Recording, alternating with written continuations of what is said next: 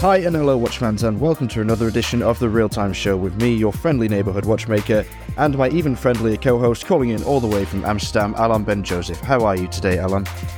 I'm doing well. How are you, dear Rob? Yeah, I am fine, although we should start the show on a slightly somber note as it's been a difficult week in the watchmaking industry and in our particular circle. Alan, maybe you could say a few words as to why? Yes, so I said dear friend because we lost, as far as we know, two important souls in the watchmaking industry. The first one I'll kick off is in memory of beloved Offer Huberman, dear friend of mine. He became a friend of yours. He was one of our biggest fans of the podcast, supplied a lot of feedback. He was a member of the Real Time Show network. To my great sadness and disbelief, he passed away recently in a very severe motorcycle accident, and passed away immediately. Very shocking, very sudden. He turned 39, left behind an amazing wife, Goni, three beautiful daughters, Annie, Kim, and the oldest, Mia. He was a huge watch fan, fantastic guy, always positive, never talking negatively, great philosopher. He and I had amazing philosophical discussions, not only about watches, but time, space, sustainability, and everything. So in Hebrew, we say, Baruch Dayan Haemet, may his soul rest in peace. And I want to leave it at that. You also lost a friend. Lovely words, mate. And it's very sad news indeed. We also lost as the industry George Kramer, one of the global experts on Cartier. And I wouldn't pretend to be incredibly close to George personally, although we have worked together on occasion in the past. But he was very, very close to our good friend Robert Jambroa of Fratello, and many of the team over there and in other media outlets around the world. So it was a sad week in that regard, but I think it just reminded us all how important the community is and how it's the reason why we do what we do, and the link between us may be watchers, but the joy that we share as friends and as people is really the thing that keeps us coming back for more. And although they are gone, they shared in our passion while they were with us, and that's something that we'll all remember and I'm sure treasure for whatever time we have left. So on that slightly somber, but I hope optimistic note, we shall resume normal service with our Q&A session, and our mailbag has been bursting at the seams as usual. I'm glad it isn't a real mailbag, because we'd have had to replace it by now. It's been full of so much interesting mail and a lot of nonsense at the same time. So where shall we start today, Alan? Let's have a look at the contact list, shall we? So let's start off with a light one maybe. Well, actually, none of them are that easy. So, which is a good thing, by the way, dear listeners. I love your question. So, you know what? I want to start with a very deep technical one, Rob, for you. Okay. You're a watchmaker. You think you know it all, and you often... I do not. And you know what? It's actually very relevant because you called yourself a serial hater of tourbillons, but you had an epiphany during Watches and Wonders when we visit HYT, and you even stated on the record on this show that you are going to get that tourbillon watch. So I almost fell off my chair. So Gabriel sent on WhatsApp in the Real Time Show network a question for you watch guys and girls, of course. He asks, what is the use of a tourbillon in a watch? According to Wikipedia, is an addition to the mechanics of a watch escapement to increase accuracy. But besides the fact that it looks cool, he writes, in a skeleton watch and a regular watch, I don't really get the purpose. Might just be me who doesn't get it, but does anybody mind to explain? So, Rob, you're the perfect guy. All right, so I'll address a couple of things first about what you said. Number one, you mentioned the real-time network in WhatsApp. What this is, for anyone listening that is confused by that, it's a group of our most dedicated listeners who we have pulled together in a WhatsApp chat so we can discuss elements of the show, get direct feedback, and receive their questions more immediately and store them to be answered on air. If you'd like to join the real-time network, you can just get in touch with us and ask, and we can add you to the WhatsApp group. It's a good way to meet new friends and like-minded people, and at some point, we do plan on all coalescing in one location and toasting the real-time show's success thus far, and also their contribution to it, which has been massive. Secondly, I didn't say I was going to get the Tourbillon from HYT. I'd love it, but it is over 300,000 francs, and I don't have over 300,000 francs. I do have under 300,000 francs, so that's something at least. But no, I mean, I would have to be stupendously rich to be able to justify a watch of that value anyway, and I hope that I'm saying never say never, because if I were that rich, then I would buy it, I think. So I want to jump in. You are stupendously rich because you have a big heart. You have an amazing girlfriend. You have loads of friends. And I rolled with you again after many years at a fair. And actually, it's the first time we roamed the halls together, because every fair that I've been to where I saw you, you were sitting opposite me at the sales table. So I've seen how much, not groupies you have, which you do have some, which shocked me, by the way, but okay. But that's a sidetrack. You have actually a lot of friends and everybody loves you, and some make fun of you, but endearingly. But you actually have a lot of friends, and that's wealth. And as we start this episode with people leaving the physical world to another, wherever they go, it's nice to see. So you're stupendously rich. And I do know one day you'll financially be independent. And HYT will be one of the many of that type of tourbillons you'll buy, because once you try it, you never can go back. Okay. Well, no, I appreciate that, and you are right. I'm very rich in a personal sense, and I'm blessed to be so. But I mean, in cold hard cash, in terms of cold hard cash, I don't have enough to buy that watch. And as far as I'm aware, it's illegal to sell one or two of my many friends to fund the purchase of the watch. But I'll just have to keep saving, I suppose. And the thing is, as much as that watch was my favorite one of the fair, it isn't actually to say that it is the one I would buy. I think I found it most impressive, and it was the perfect unity of all the elements of HYT watches that I love. Obviously, it's got the fluidic hour indicator, which is a staple in those watches, but the color green is really important to me as well when it comes to HYT. I think that it is as close to a brand calling card as you can get for a color.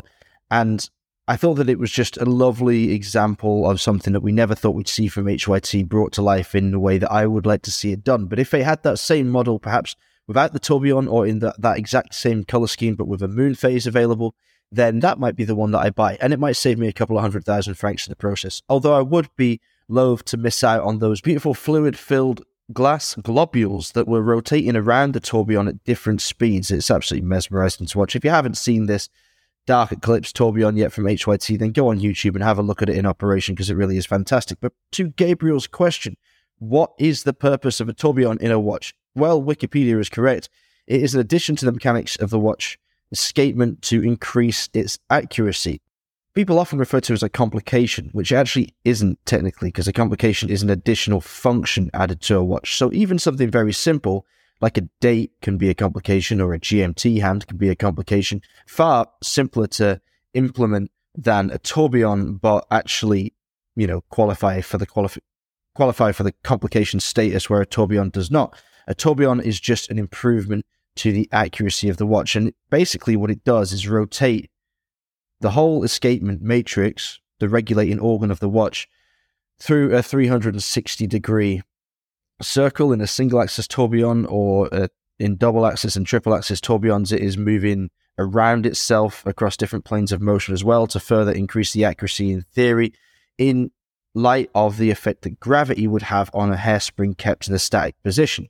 Now, you might point out that in a wristwatch, that doesn't sound all that necessary, because your wrist is moving around all over the place, moving the hairsprings position from crown up, crown down, crown left, right, dial up, dial down, all throughout the day. And so you're probably going to get a pretty regular readout from the spring at the end of each 24 hours. And you would be right, because the tourbillon was a complication originally invented by Abraham Louis Breguet and designed for pocket watches specifically, the only kind of watch worn by a man and occasionally a woman in those days. And it was kept in a single position in the pocket of a waistcoat, often standing upright. And so any heavy points on the spring or the balance spring, any kind of poising errors would have manifested quite drastically in a gain or a loss, depending on how they affected the breathing of the spring. And so Breguet conceived this idea to keep the balance moving around. And in those days, of course, a single axis tourbillon that moves through 360 degrees was more than enough to compensate for those errors. It wasn't really necessary to have the double and the triple, but many people would say now that it isn't necessary at all, and it really is just an expression of watchmaking skill. So, Gabriel, you're right, it is to increase accuracy. That's why it was invented. That's what it does, and it may not be that relevant these days, but people still look up to it as one of the very top levels of horological ability. And Gabriel, I hope that answers your question. And please keep them coming. All right. So, Rob, we got an interesting question from Gavin.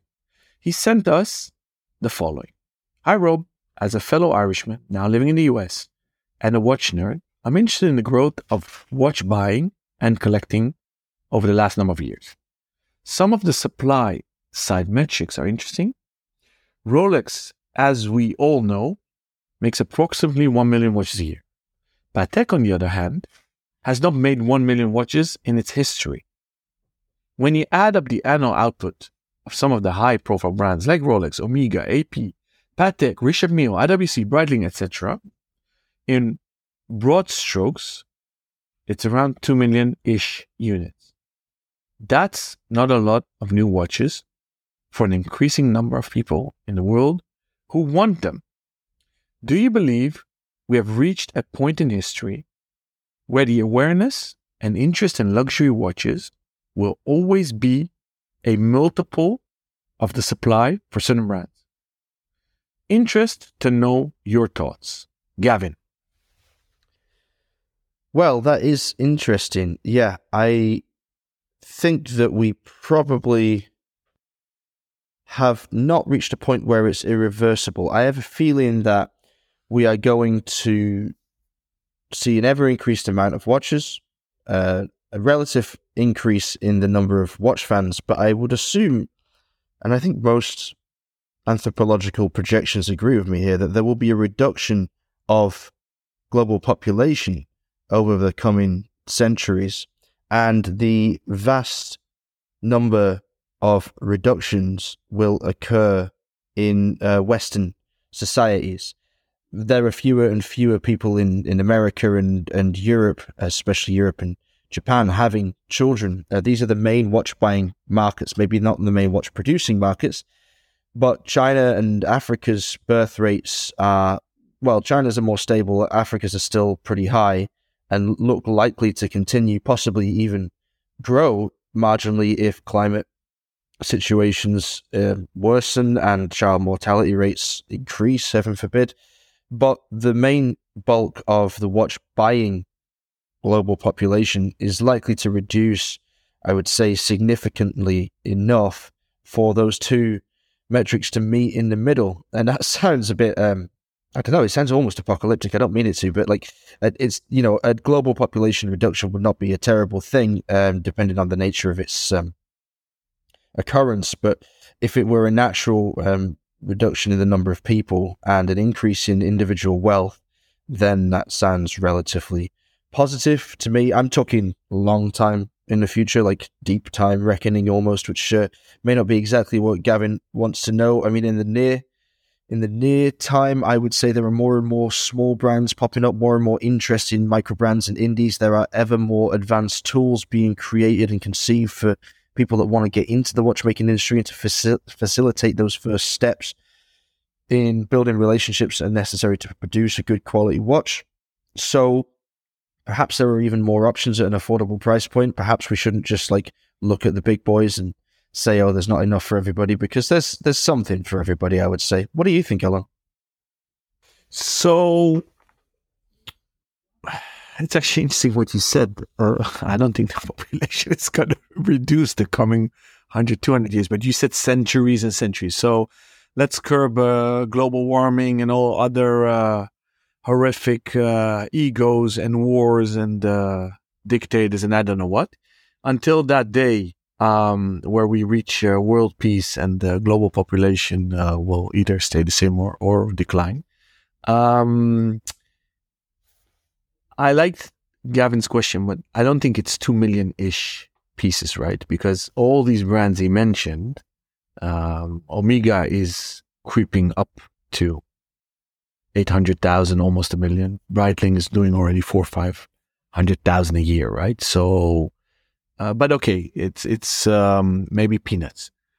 I think the next 3 decades, 2-3 decades, although we see a little dip right now, I think that what happened during the COVID period is this huge interest in luxury watches and luxury industry was the peek into a glass bowl to predict what's waiting for us.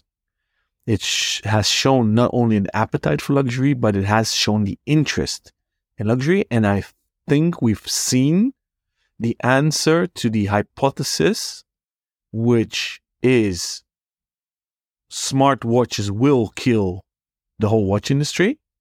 And people thought that hypothesis will be answered positively. I always said it doesn't. The outcome is negative in the sense that they won't kill regular watches and watch brands and the watch industry. It actually helps because it teaches people to put something on their wrist or to use their wrist for reading time. And I think that hypothesis has been proven now, although Apple is still the number one watch brand out there in quantity and maybe value, but we have no idea how much money they make on smartwatches because they don't publish that data. So since population is very much growing in Asia, just think about India and China, and you already have gigantic growth of population. And in those cultures, they have a huge appreciation for art and watches, besides the fact that watches are a very important gift to give for various occasions in the life cycle. It's interesting to see that the US became the number one market today for watches, which it maybe has never been. So that shows a growth of education and knowledge for watches in the US. Historically, it was Europe, then Asia obviously took the crown. And it used to be only Hong Kong, then it became mainland China. Japan, for a while, took the number one position. And in Europe, it always was UK and Italy. And UK, I think, is still in the number 5 position for the the Swiss watch exports, which that data is published. And maybe I just did a Freudian slip of the tongue because Swatch is very keen on dominating that Swiss export market. So I don't think that we'll see a diminish in demand for watches and therefore in pricing, new or market values on the average. So not segmenting particular brands or sectors of the watch industry. Those are my 2 cents on the topic, Rob. Yeah, fascinating stuff, and definitely one that we should bring up again around Pod Table, because I think that we could talk for hours on the different ways of looking at this question.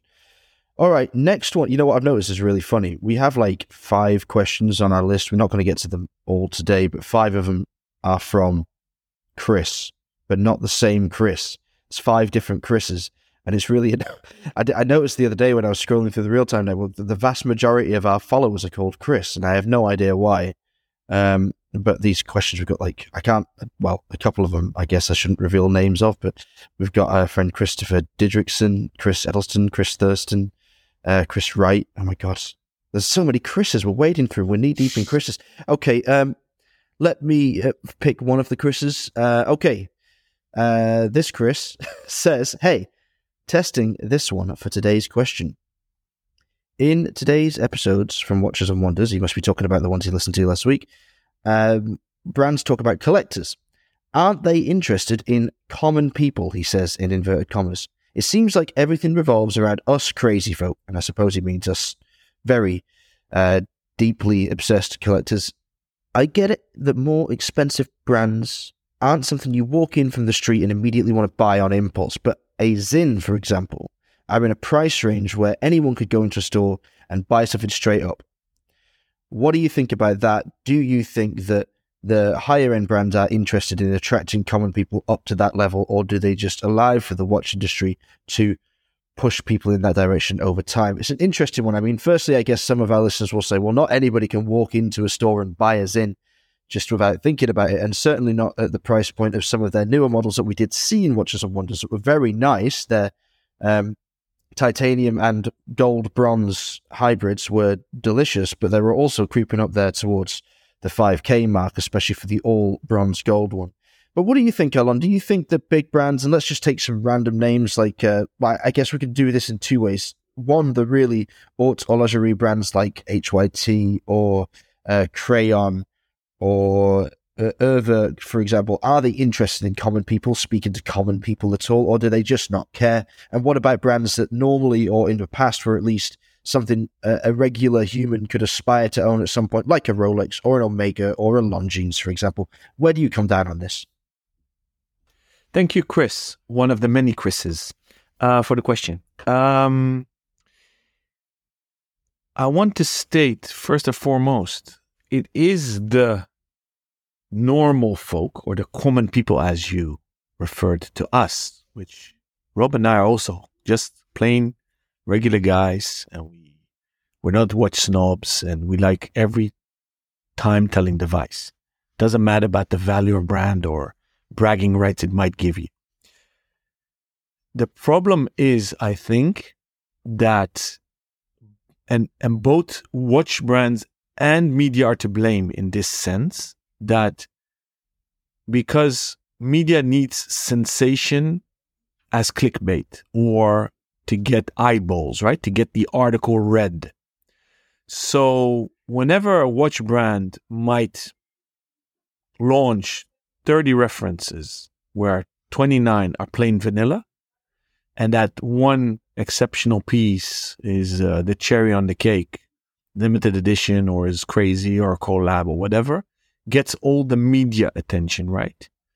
So then it skews the opinion of the receivers of the message. So the readers, us, the common people.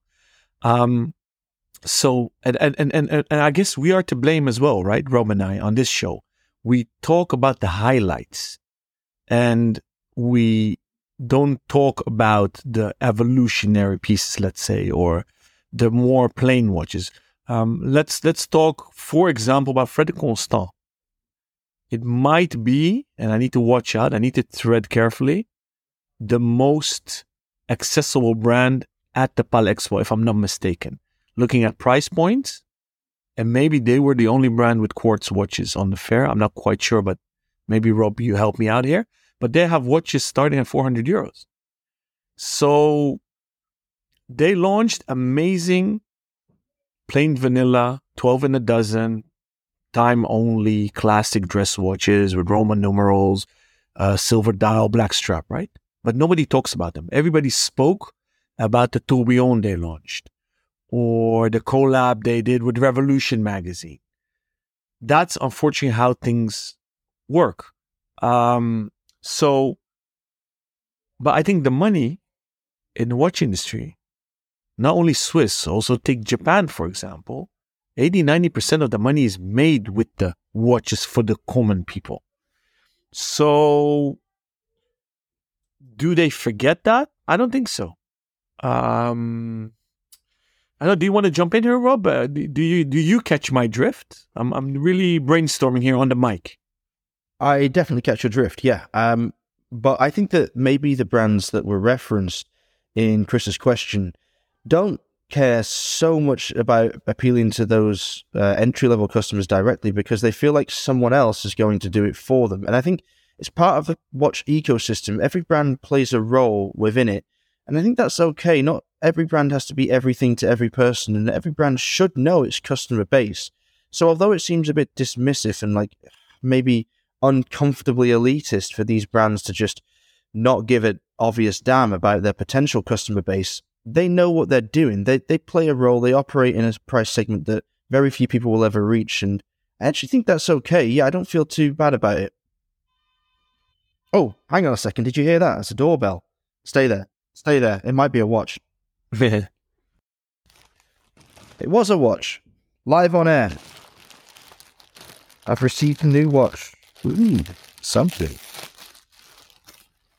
It's a Ming. Whoa. Congrats, Rob. It's my first ever Ming. Yeah, it's actually your own, and this is not one on loan to test drive on the show. No, I bought it. I paid 50% deposit about a year ago, actually. It's taken about a year to arrive. And I paid the balance just a few weeks ago. It's the GMT Gilt version that you might have seen released. I guess last year. The other version, the Kyoto, the sort of more silver toned one, delivered a few weeks back, and now I have my very own Ming. How interesting. Okay, Congrats. I'm actually unboxing it live on air. I'm going to leave this in. Why not? It's all part of the journalist experience. This is really not planned, guys. This is really spontaneous. It really is, because it's been stuck in Leipzig Customs Hub with DHL for the past 2 weeks because they are bloody useless. I hope you're listening to this, Leipzig. You need to pull your finger out.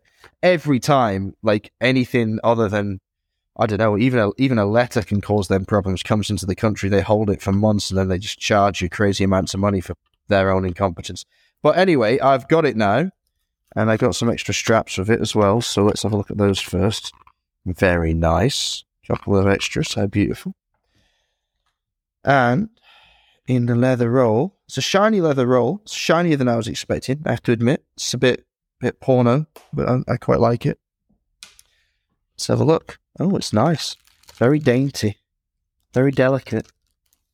It's beautiful. Okay, so it comes in a cardboard box, like a sleeve, and then there's a canvas bag with a little leather Ming tag on it, and then inside that there is a Ming pouch in leather with Ming debossed in silver in the middle of it, and then inside that there's a plastic bag, and inside the plastic bag is the watch itself. And I have here my very first Ming, which is much smaller in real life than I was expecting, and rather beautiful. It has this sort of teal dial, a gold center to it, high ceram loom engraved on the underside of the crystal, so that's something I need to get my torch on very quickly. It has a modified, by the looks of things, ETA 2892 or Solita SW300, I guess. Oh yeah, that makes sense. It's a GMT, so 301 probably. And it's all blackened, and I think that modification has been done by Schwarz Etienne. And it has a brown Barania strap, and I've got 2 spare straps here. I've got a black leather one and a dark chocolate Barania as well, which also looks rather handsome. So there we go. Live unboxing of a Ming. Couldn't wait to put it on. Have you got one, Alan? I ordered one. My buddy Ruben, who helps me out with Red Bar Crew Amsterdam, an ex-Team Ace member, he has one, which I actually had the honor to help him obtain it during a meetup of Red Bar Crew Amsterdam. So that was cool. So my commission for helping out was to have it on my wrist for a week. And I ordered mine before ever even holding a Ming watch. So I took a risk on that. So before I answer your question, Rob, shotgun question to you. You open it, your first response, in love, or you're on the fence still? You know, funnily enough, it's actually the first time I've ever seen a Ming watch in real life as well, I think. And it looks, the quality is very good. The watch looks a lot smaller in diameter and a lot taller than I was expecting. So it has a very small visual impact, as you know, I focus on quite heavily. The high ceram loom hands are absolutely exceptional. They take really well. I've got it under a UV torch already. The dial I'm sorry, not the dial, the crystal lume that replaces any need for lume on the dial is not as good, although the homogeny is pretty good when you get it in the dark. When you put it under a UV light, quite interestingly, the crystal lume appears green and the hand lume appears blue, but then when you get it in real life, they're both blue. It's not bad, actually. It's not bad. The straps are exceptional quality, I have to say. Let's see who makes these. I think Rousseau, they work with Rousseau, if I'm not mistaken. Oh, yeah, there's Jean Rousseau. You're right. Yeah. No wonder. But I mean, that's a funny thing, isn't it? Like, I commented on the quality before I even realized who made them, but they are absolutely top drawer. Everything's very precise. Everything's very clean. I think the flat crystal perturbs me a little bit because it makes the whole dial look a bit more boxy than I was expecting. It's perhaps less elegant than I imagined in some ways and more dressy in others, which is a weird combination, you know? You would think those two are almost synonymous, but I mean, it's got a bit more of a sporty edge to it proportionally, and yet the ubiquity of polished surfaces really leans a little bit more to, well, not a watch of evening wear, but I think it's a superb business watch, perhaps even better on a black strap or something a little more subtle than the nice Barania cognac brown I have. But yeah, it's interesting. That's very interesting to hear. So what I was curious about to find out in 3D, in the hand, in the flesh, is why I was drawn to Ming is because it's new. They started, I believe, 5.5 years ago. They have their own design language. They are rather contemporary with a huge respect for old watchmaking traditions. I think their design code is very minimalistic designs, clean, rather contemporary, and in their case, their signature is always their lugs, right? Yeah, that's so right. How do you like them? How do you like the lugs? Yeah, the lugs I'm very impressed by, I have to say. The lugs are as sharp and as identifiable as you would expect from the images on the internet. I think that the K-shape is really to thank for Ming's success and one of the things that any brand could hang its hat on. So they've done a really good job there. The crown is also nice, well machined, an unusual sort of, I guess, futuristic onion interpretation. Case back is good. The case back view is interesting enough. You know, at this price point, I think it was about 3,200, 3,300. It's not cheap, but it's also not, you know, an incredible outlay for a small brand with such cachet as Ming. So yeah, I'm pretty impressed overall. I think it's worth the money if you're an avid watch collector. I think if it were your first and only watch, you might want something a bit more mainstream. But I think that, you know, anyone that's got 3 or 4 watches could happily find a place for a Ming in their collection. So I have a bonus question for our listeners. You mentioned while you were unboxing, I need to get my torch. Explain to our listeners why you want to do that. Well, I'm a bit of a lume fanatic, as you may know, and I like lume to be very well applied and evenly applied and to have a good even glow, or lume homogeny as I call it, between the hands and the indicators wherever they may be placed. And in this instance, they're on the underside of the crystal rather than the dial itself. So I wanted to get my UV torch, which was very kindly gifted to me by the Black Badger himself, onto this watch as soon as possible. Black Badger is the pseudonym of James Thompson, who is a lume and material specialist whom I work with primarily for Arcanaut. He's one of the co-owners of the brand, and he is based out in Sweden, and he knows about all things that glow. So yeah, his equipment is top-notch, and it had a great effect on the dial and on the crystal when I lit it up. You mentioned Black Badger. How awesome would it be if they did a collab? What, Black Badger and Ming? Yes. Well, I can set it up if you want it to happen. I do. Please do. Okay, I'll have a word with him today. I'm actually speaking to Ming this afternoon because we're going to get them on the show. So we'll have someone from Ming on the Real Time show in the next few weeks, I would guess. Amazing. Can't wait. So we totally lost our thread and our question. I think we'd kind of reached a natural end to that one. Okay, all right. At least that was my feeling anyway. Like, I think it's okay. And I think that, like, as Chris correctly identifies, no, brands don't really always care about the common man on the street, and probably nor should they. And that's part of branding, I think, to know your audience. I totally agree. So, should we jump to the big one by another Chris? I think the big one is from Matt, isn't it? The big one from Matt Wright. Wait, it's so big that I need to scroll. Yes, sorry, it's Matt. Okay. So he does this thing at the top of the question, which I only recently learned what it meant because I'm a bit of a techno dinosaur. I'm not particularly technologically inclined. He starts off with TL semicolon DR, which apparently means too long, don't read. And what you can expect to see after that little abbreviation is a quick summary of the question. And the quick summary of the question I'm about to read out in full is, who is the new Gerald Genta? Now, Matt goes on to say, and it's quite nicely written, so bear with us, I'll try and do it justice. I mean, honestly, Gerald Genta was great and all, but isn't it time to stop trading on his name? What happened to the industry when Gerald Genta was all fame and fortune, but now the designers are largely hidden from view? In other areas of fashion, designers are put front and center, and brands understand that designers can have a cult following and help build a brand themselves. One example is Virgil Abloh over at Louis Vuitton. Luxury fashion brands do not hide their creative directors. They are lures. There are even great reality TV shows that try and find the next it thing in fashion. Fashion is designers, except in watches, in which nameless and faceless brands don't show who's behind them. In the watch world, with the exception of Cedric Bellon, I found you guys through him, and my CB01 is excellent, and XJC, who I found because Fortis is thankfully proud of their designer, that's Javier. I can name exactly no other watch designers who I can see or follow their career. I can't follow them from brand to brand or watch them develop as designers, etc., etc. I find a personal story more interesting than a brand story, and I can't be the only one. I am not talking about artists who do watch collabs where the watches just look like their art, and he puts Alan Silberstein in that pile. That's something completely different. So his main questions are, here we go, who are the up-and-coming watch designers who the insiders like you guys know behind the scenes but are kept in a closet and locked up with NDAs because watch brands are too closed-minded to understand what the broader fashion world understands, which is that people like to follow designers, get invested in designers, and designers can help build the brand.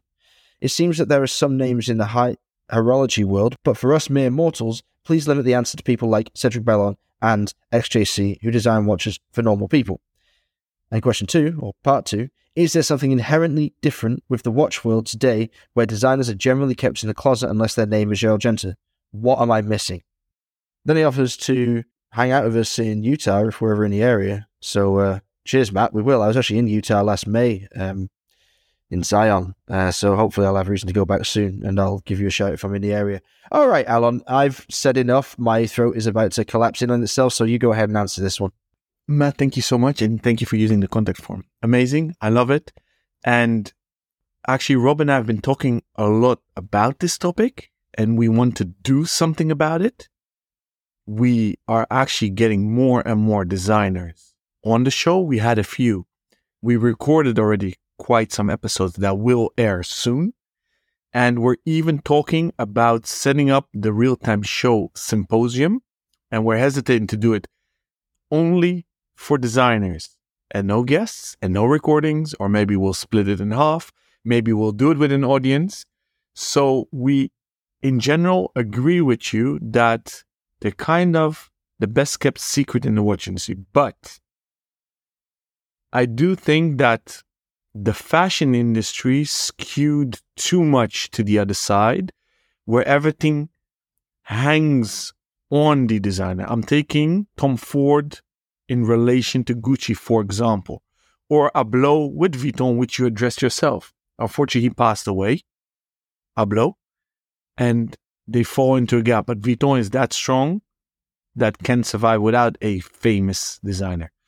Gucci technically was also so strong in an old brand, but they let themselves be so depending on an external designer like Tom Ford that their market share went nose down, deep dive, and crashed almost. So it has a danger. Now, I do think that the watch industry opened up a bit because also a lot of watch brands are owned either by Louis Vuitton Group, LVMH, or Richemont, which has a little bit of design brands. But for the record, back in the day, nobody spoke about Gerald Genta. Brands bought his designs off the shelf. He literally designed and then shopped around and then somebody picked a design out of his portfolio, literally. So for me today, the new Gerald Genta, I have two names pop up. It's Eric Giraud, who is freelance and makes amazing designs. He does get a lot of credit, but not enough in my humble opinion. And Fabrizio Buonamassa Staglione, he is amazing.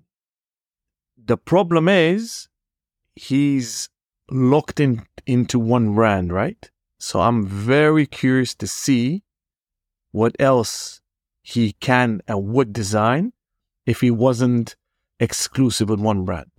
Now, you've mentioned Tourbillon. I'm not objective here. I'm a huge fan. He's a real hidden gem. Works for many brands, and there are even designs that he's, because of an NDA, not allowed to speak about, but I know what he has designed. He's amazing. We're going to have a Guy Bove for the French-speaking people, but since he's not French or Swiss, it's Guy Bove. He's coming on air. He's an amazing gentleman, delicate soul, very philosophical, and amazing designer. So keep an eye on that episode that will air rather soon. Davide Serrato is an amazing designer. He's going to come on the show soon. We hung out with him in Switzerland as well during Watches and Wonders. You want to go, and I know you're going to steal the name that's on the tip of my tongue, so here goes. Go. Well, it's your own fault, because it should have been top of the list, in my opinion. That's Sylvain Berneron, our friend who came on the show quite recently and spent 3 days with us. I think it was in the end, 2 or 3 days at Geneva Watch Week, and he is obviously attached to Breitling right now. But the interesting thing about Sylvain is he is going to be doing his own brand as well soon. So the world will finally get to see what he does when the gloves come off. And from what we've seen already, I think he's going to be establishing himself as a figure to watch in the next 30 or 40 years of his career as he takes the throne from GG. And the other man that pops into my mind, and a mutual friend of ours, Alon, someone you've had quite a lot to do with recently, is actually Adrian Buchman, who has been involved, we know, with Chapek behind the Antarctic, also works with Sequent, and has other irons in other fires that may one day become a subject of conversation on the Real Time Show. But I mean, he's already made a huge contribution to the industry, and I think it would be remiss of us to overlook it. I totally agree. And you know, also the collab kings are also making interesting segues into design world. So they start as supercharged, almost satirical or sarcastic or pop art-ish designs, right? So I'm talking about George Bamford, Romaric, Andre, so Second. But George Bamford is maybe a step ahead because he has his own watch brand and he's launching now more timeless watches. So that's interesting to see. We all hope, you, me, and many other watch collectors, that Romaric Andre will one day create a watch from A to Z, so not just collabs. That's interesting to see if that will happen.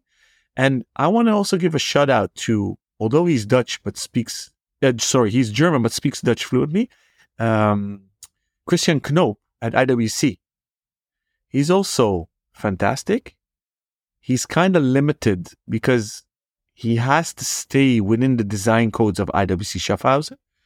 But that's an example for Matt that IWC did put their internal designer on a pedestal. Bulgari did it with Fabrizio, right? So watch brands are slowly doing it. But there are some brands that say, hey, we are the hero, not the designers. It's a team effort. So we don't put anybody on a pedestal, which, for example, is Rolex and Tudor, right?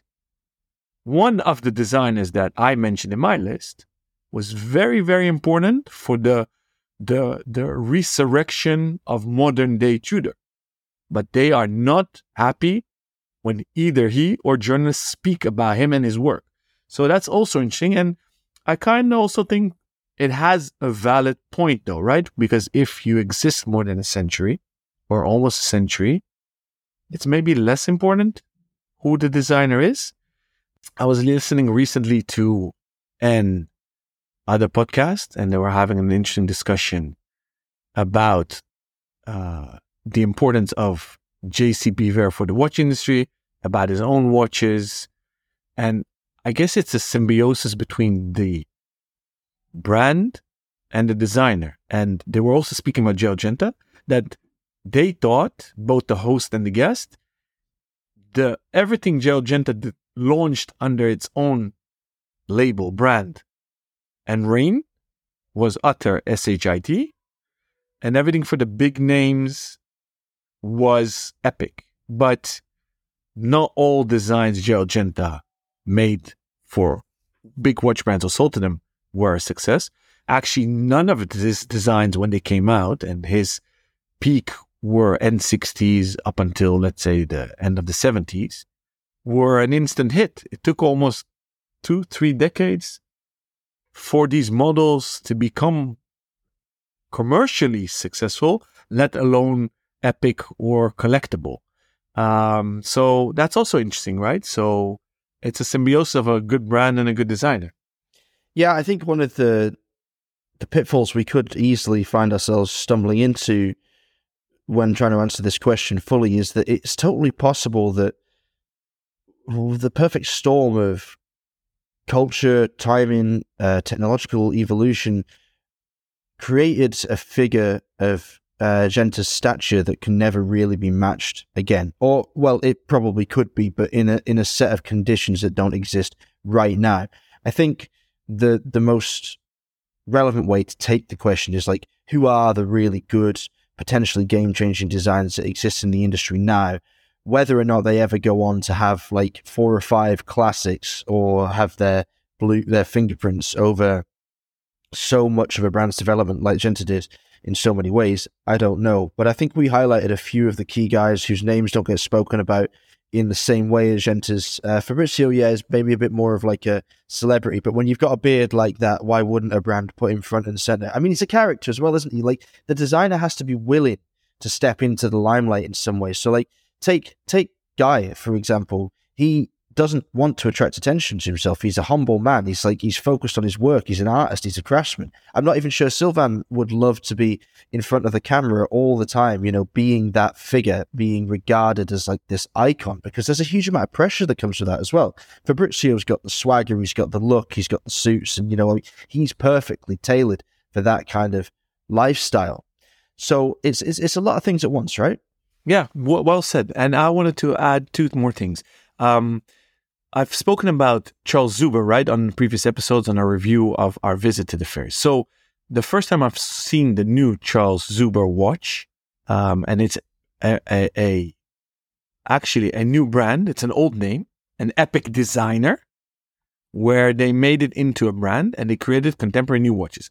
I saw the watch. It really attracted me. I said, "Ooh, beautiful watch." And only later, when I studied the brand and the model, I understood it was Eric Giraud, which you and I had the honor to meet him actually during the fair.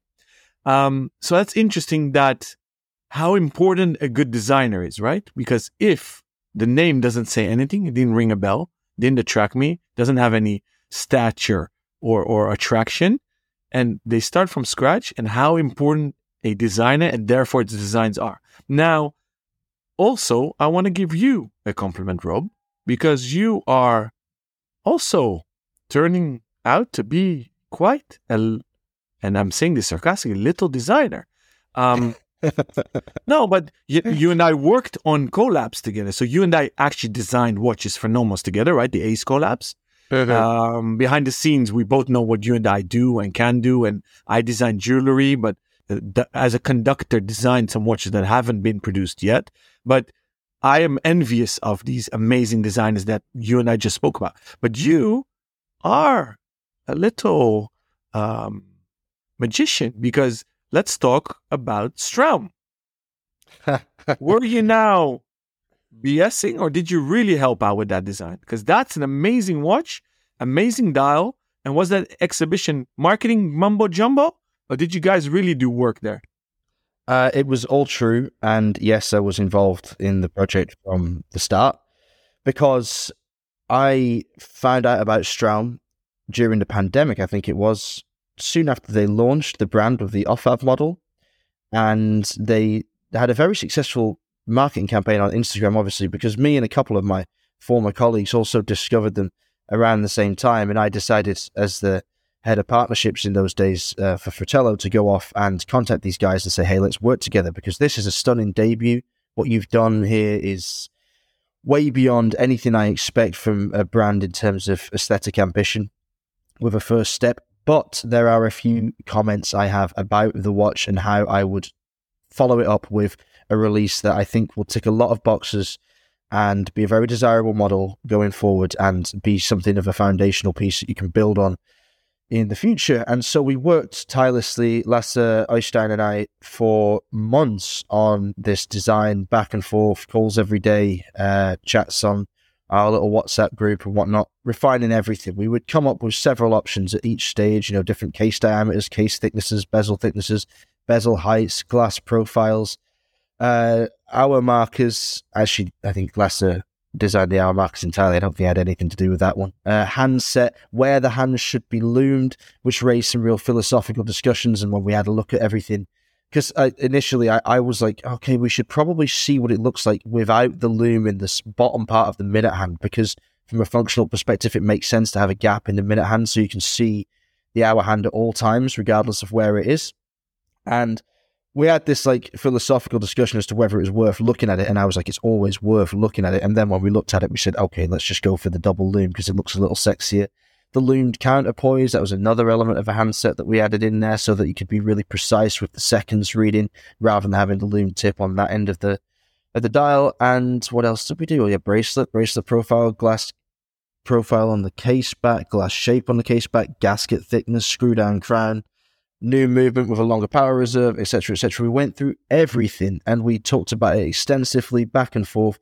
And it was wonderful to be able to work with those guys because they know their stuff as industrial designers, and they came at watchmaking with all of the right, the right emotional approach, the right technical approach. They wanted to do a good job. They wanted to talk to people, to listen and to learn. And it's all well and good to have that kind of advice coming from someone like me. But at the end of the day, it was Lasse's pen on the page and created these angles and these components. And it was a collaborative process. Yes, of course. And I worked in my role as a development consultant with them to create this new watch, and the marketing surrounding it was as extreme and as life-threatening / changing as it looked. Yes, we did go to Jan Mayen. We sailed for 5 days from Svalbard across stormy waters that nearly took out our 70-foot sailing vessel, and we attempted to climb Berenberg, the world's northernmost active volcano, which is covered in several glaciers. Unfortunately, we fell about 200 meters short of the summit, but we didn't fall any further, which was a significant prospect given the weather. And that's where the red dial came from, because it was my idea to do a red dial. And I said to them in a call, are there any volcanoes in Norway? Because it looks like a volcano to me. And they said, well, yeah, there's one, but it's on this island. And I said, oh, can we go to the island and climb the volcano? Thinking, oh, that's going to be a nice afternoon out. And as it happened, they'd already decided amongst themselves to do a collection based on Jan Mayen. But I'm not sure they'd had that final push yet to actually get on a boat and go. But we did, and we went together, and that was fun. And it's not my first taste of, designing watches. Obviously, you and I have worked very much on the aesthetics of the Nomos we've been a part of, and I did the aesthetics on the Chapek and a couple of Menazes. The Menase, I got the chance to change, the second Menase, the M3 that we did for Fratello last year. I got the chance to change the dial and design new indices, and stole the handset from the DeVito for that piece, which went down rather nicely. And then the Nevada Grenchen as well. That was another one that I worked on from the start with Balazs and with Guillaume, and we pulled that one together rather well, I think. So yeah, I'm getting more and more experience in it. I've already got another 2 product development consultancy projects in the works, one with Straum, looking ahead for something else, and one with another brand that I am contractually unable to reveal on air. But obviously I do this stuff with Arcanaut as well, but when it comes to working with James and Anders, they are the creative driving force of that brand, and I'm more of a janitor. I keep things clean and orderly. So yeah, I'm getting into it, but to go back to your first point about Eric Giroux and getting the chance to meet him and realizing the importance and the real tangible benefit of having an experienced designer like that on board, is the fact that we picked up the Charles Zuber with zero expectations, and we looked at each other, we were like, Jesus, this is a lot better than we thought it was going to be, and like the bracelet is really something else. And it wasn't until we'd spoken to Marie for a little longer that we realized, okay, it's Giroux, oh great. And then funnily enough, later on in the day, Alon, after we'd parted ways, I went to Barton 7 and had a meeting with Lerone, and they showed me their new collection, and I looked at one model, I said, this is head and shoulders above everything else. Who's behind this?